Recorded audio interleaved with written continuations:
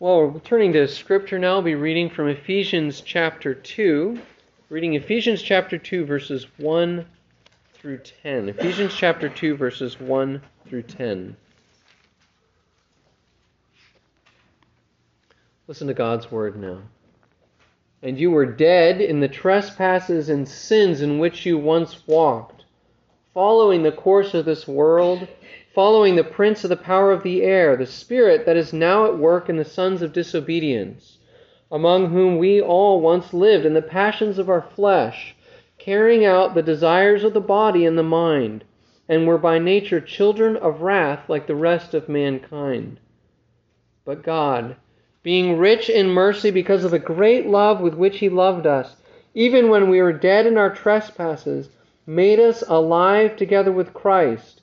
By grace you have been saved, and raised us up with Him and seated us with Him in the heavenly places in Christ Jesus, so that in the coming ages He might show the immeasurable riches of His grace and kindness toward us in Christ Jesus. For by grace you have been saved through faith, and this is not your own doing, it is the gift of God, not a result of works, so that no one may boast. For we are His workmanship, created in Christ Jesus for good works, which God prepared beforehand that we should walk in them. Amen. This morning our sermon is coming from Mark chapter 5, looking at Mark chapter 5, verses 1 through 20. And it's Mark chapter 5, verses 1 through 20.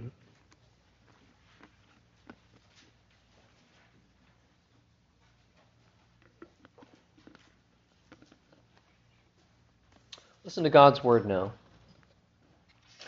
They came to the other side of the sea, to the country of the Gerasenes. And when Jesus had stepped out of the boat, immediately there met him out of the tombs a man with an unclean spirit. He lived among the tombs, and no one could bind him any more, not even with a chain. For he had often been bound with shackles and chains, but he wrenched the chains apart, and he broke the shackles in pieces. No one had the strength to subdue him. Night and day among the tombs and on the mountains he was always crying out and cutting himself with stones. And when he saw Jesus from afar, he ran and fell down before him. And crying out with a loud voice, he said, "What have you to do with me, Jesus, Son of the Most High God? I adjure you by God, do not torment me." For he was saying to him, "Come out of the man, you unclean spirit." And Jesus asked him, "What is your name?" He replied, "My name is Legion, for we are many." And he begged him earnestly not to send them out of the country. Now a great herd of pigs was feeding there on the hillside. And they begged him, saying, "Send us to the pigs, let us enter them." So he gave them permission. And the unclean spirits came out and entered the pigs, and the herd, numbering about 2,000, rushed down the steep bank into the sea and drowned in the sea. The herdsmen fled and told it in the city and in the country, and people came to see what it was that had happened. And they came to Jesus and saw the demon-possessed man, the one who had the legion, sitting there, clothed and in his right mind, and they were afraid. And those who had seen it described to them what had happened to the demon-possessed man and to the pigs. And they began to beg Jesus to depart from their region. As he was getting into the boat, the man who had been possessed with demons begged him that he might be with him. And he did not permit him, but said to him, "Go home to your friends and tell them how much the Lord has done for you and how he has had mercy on you." And he went away and began to proclaim in the Decapolis how much Jesus had done for him. And everyone marveled.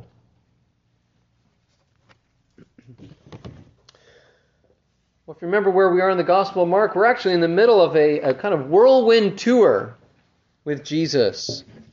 Mark 4 and 5 all seem to take place within a very short space of time, maybe even just a day or so.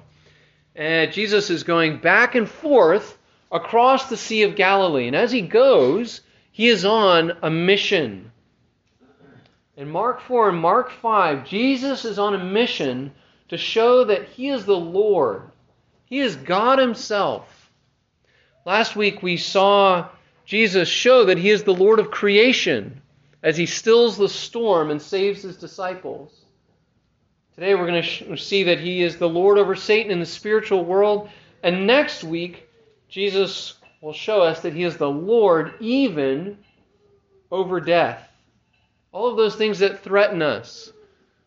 A wild storm, Satan himself, and even death, we don't have to fear them because Jesus is the Lord.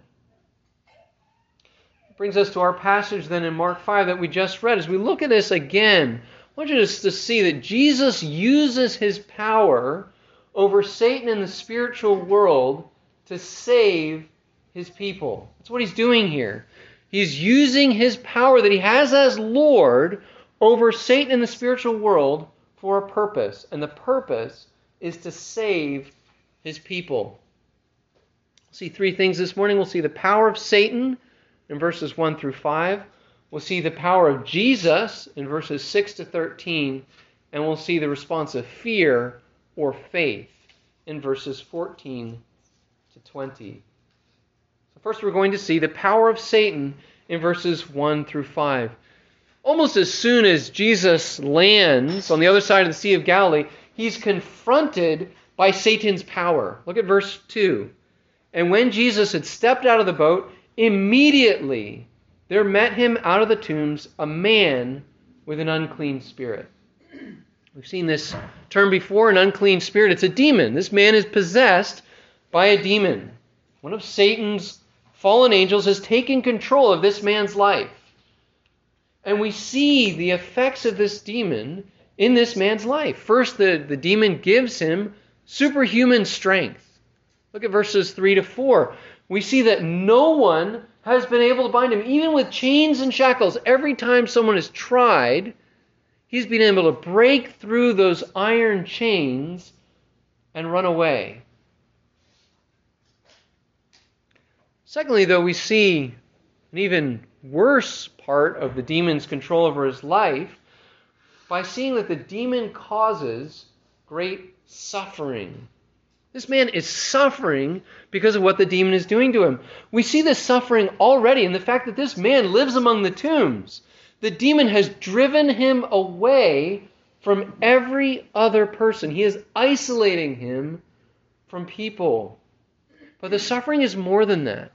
We see mental and physical suffering even more clearly in verse 5. Look again.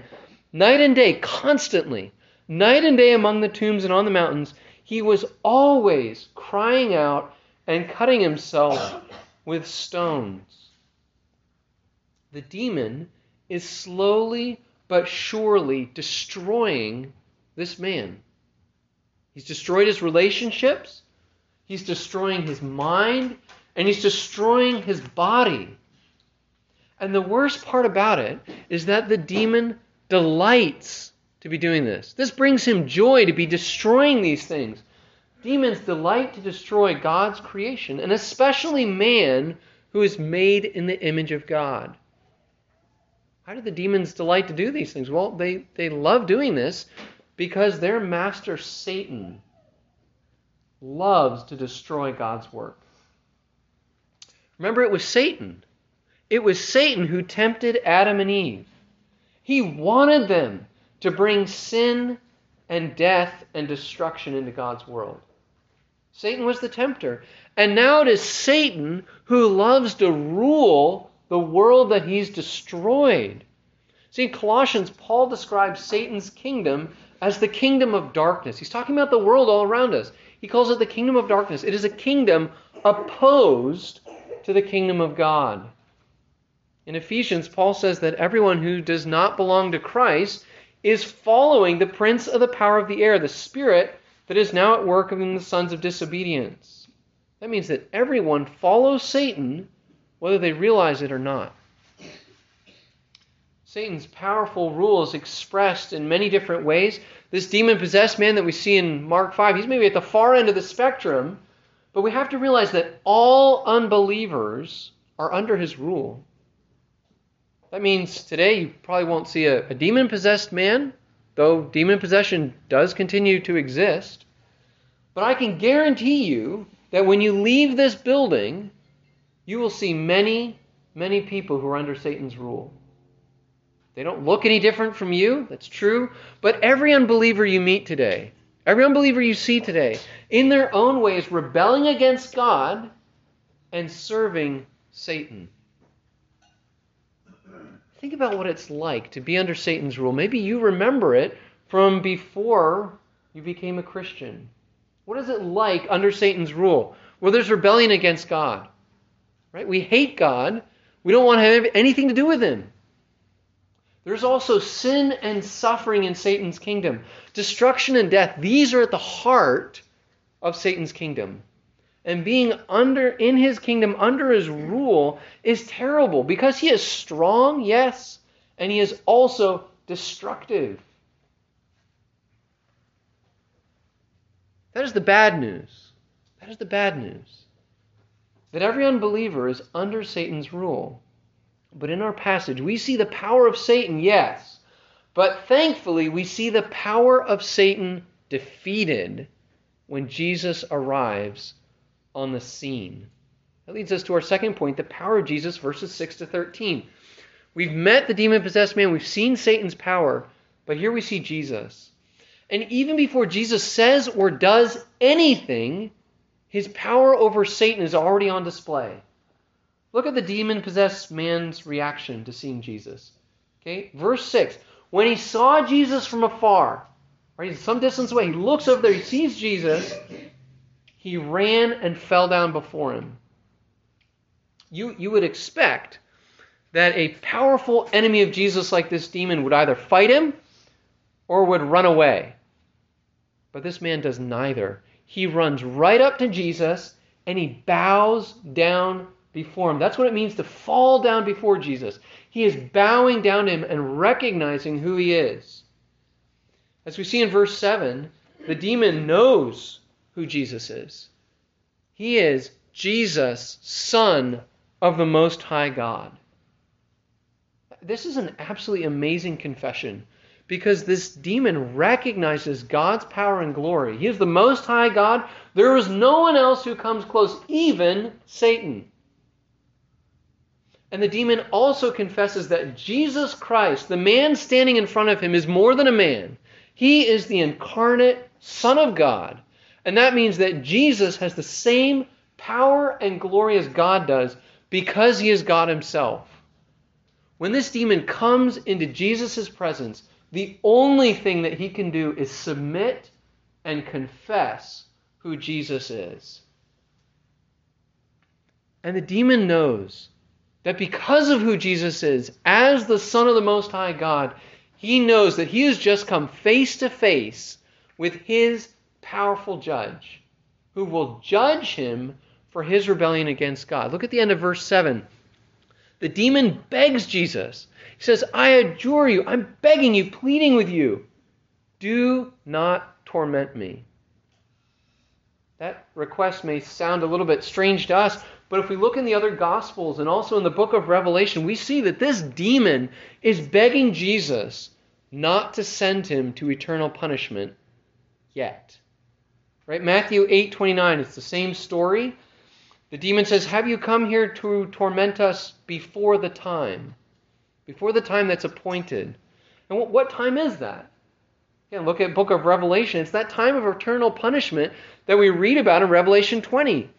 When Jesus throws his enemies, including Satan, when he throws his enemies into the lake of fire and sulfur, and they will be tormented, notice the same word, they will be tormented day and night forever and ever. The demon knows who Jesus is. The demon must submit to him, and the demon knows what Jesus has in store for him. And all the demon can do now is beg. All that he can do is beg Jesus to delay that punishment just a little bit longer, just a few more years, but he knows what's coming for him. But as it turns out, it's not just one demon, is it? The demon says in verse 9, my name is Legion, for we are many. The scale of the problem facing Jesus becomes even more apparent now. Jesus is facing thousands of demons. This is where I get to put my history hat on. A legion was Roman army units, thousands of soldiers. And that's what this demon was like as well. Jesus is facing an army of demons who have taken over this one man. That may seem like too big a problem, but it's not a big problem for Jesus, because Jesus is the Son of the Most High God. Because Jesus comes with power. The demons, notice, thousands of demons must obey his command. When he calls them to come out, they come out. All that Jesus has to do is speak. And thousands of demons who are powerful and completely opposed to Jesus and his rule have no other choice but to obey. That is the power of Jesus over Satan. And even more than that, they have no power because they have to beg Jesus, not just to save them from eternal punishment, they have to beg Jesus about what happens next. Look at verses 10 to 13. And he begged Jesus earnestly not to send them out of the country. Now a great herd of pigs was feeding there on the hillside, and they begged him, saying, "Send us to the pigs, let us enter them." So he gave them permission. Jesus has basically put these demons on a leash. He is telling them what they can and cannot do. They can only do what he lets them do, what he gives them permission to do. So as we read those verses, you might have a question, why does Jesus let them go into these pigs? Especially because the demons caused the 2,000 pigs to run right down a hill into the lake and drown. Why does Jesus let them do that? He has the power to do anything. Why does he let them do that? I think Jesus does this in part to demonstrate just how destructive the plan and the power of these demons really is. You know, the death of the pigs did not come as a surprise to Jesus. Right? He knew that when he sent the demons into the pigs, that's exactly what they were going to do. They were going to go and kill the pigs. But that is a clear reminder of their goal to destroy God's creation. If they can't get the man, they're going to try something else and try to destroy what God has made good. But Jesus also lets the demons go into the pigs to show the worth of one human life, saved from Satan's power.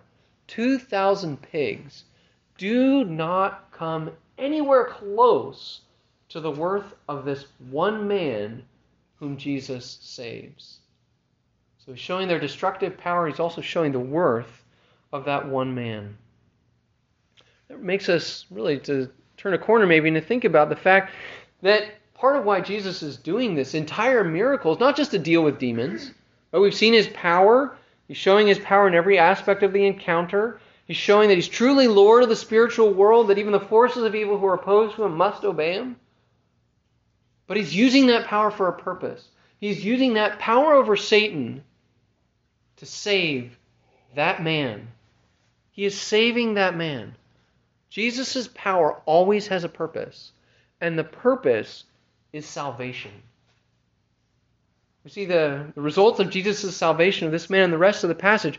Look just for a moment at verse 15. The man was there, sitting there, clothed and in his right mind. Remember, the demons are trying to destroy Jesus, but Jesus restores him completely. This man can now have relationships again, not just with other people, but also with Jesus. And his mind is restored. His body is on the way to being healed. This is what it looks like for Jesus to save. But there's more to Jesus' salvation. The best part of Jesus' salvation of this man is that instead of serving Satan, this man is now freed to serve Jesus Christ. We'll see that a little bit further, but before we see that amazing truth, we're confronted in the final verses of our passage with two very different responses to Jesus' power and Jesus' salvation.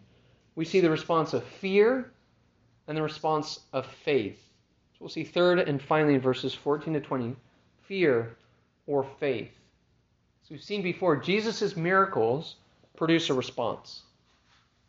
The news about what Jesus has done here quickly spreads to everyone in the region, and they come to Jesus to see what's happened, and notice how they respond, with fear. Right? They came to Jesus, they saw the demon-possessed man, the one who had had the legion, sitting there, clothed in his right mind, and they were afraid. They were afraid because they were looking at this demon-possessed man that none of them could control, let alone heal, and they could see he has been completely restored. Now, the passage emphasizes that these people knew exactly how this had happened. They don't have to guess. In verse 14, again in verse 16, we're told they heard from the herdsmen about what Jesus had done. They see the results with their eyes, and they know that Jesus is the one who has done it. You might hope that they would rejoice in what has happened. Other people respond to Jesus' miracles that way. This past week I was reading about Jesus healing the lepers in Luke 17. And one of the lepers comes back praising God and falling down at Jesus' feet in thanksgiving. It's not what we see here. These people do not respond in that kind of love. They respond in fear. Fear conquers everything else in their life. They are scared of Jesus. They are scared because they see a man here, Jesus, with a power that they cannot understand. And their fear leads them to beg Jesus to depart from the region. They want nothing more to do with Jesus. You can see, can't you, just how terrible a conclusion this is. Here is Jesus, someone who has power, yes, but someone who also has compassion to save this man that they knew, this man who was horribly enslaved to Satan. He had power and compassion to do that. And if Jesus can do that, what could he do for them? How could he help them? What salvation could he work in their lives? They want nothing more to do with Jesus. They don't want that at all. They've had a glimpse of the power and glory of King Jesus, and they don't want it. They don't want to be part of his kingdom. Are you surprised at that kind of reaction? I don't think so. We see that today still, don't we? Some people, when they hear about Jesus, or they see Jesus' work in someone's life, like when someone comes to faith or when they're growing, some people, they don't want to have anything to do with this. They don't want that. They say, no Jesus, I don't want that. Please go away and take your Jesus with you. That's a response that we still hear today as people reject Jesus. Sin is at the basis here. Sin is leading to that kind of fear and rejection. Many would rather stay in Satan's kingdom with the pleasures of sin than face the reality of their own sin and the judgment they deserve, and trust in the saving, compassionate power of Jesus alone. So many people respond in sin and they respond in fear to Jesus. But thankfully, the man who had been possessed with the demons, he responds very differently to everyone else around him. He responds with faith. We see this man's faith in action when Jesus gets ready to leave. Verse 18. As Jesus was getting into the boat, the man who had been possessed with demons begged him that he might be with him. This man is begging to be one of Jesus' disciples, to go and serve with him. Just think about the amazing faith that's behind that request. This man is ready to leave everything behind to follow Jesus. He's just been healed, and you might think that his first thought would be to see his friends and family again. He hasn't seen them in years. He hasn't been able to communicate with them. But that's not how he responds. No, his eyes are fixed on Jesus. He wants to be with Jesus. But Jesus responds by giving him a very different kind of mission. Verse 19, he did not permit him, but said to him, go home to your friends and tell them how much the Lord has done for you and how he has had mercy on you. This man, he asked to be a disciple, and Jesus commissioned him to be the first missionary. This is what this man is now doing. He is getting to proclaim the message about how great God is and how great God has been for him. This man gets to go home, and he gets to proclaim the power and compassion of the Lord in freeing him from Satan after so many years of slavery. And in particular, he gets to proclaim the Lord's mercy for him. The Lord's mercy. It's his free, undeserved favor, especially for those who are suffering.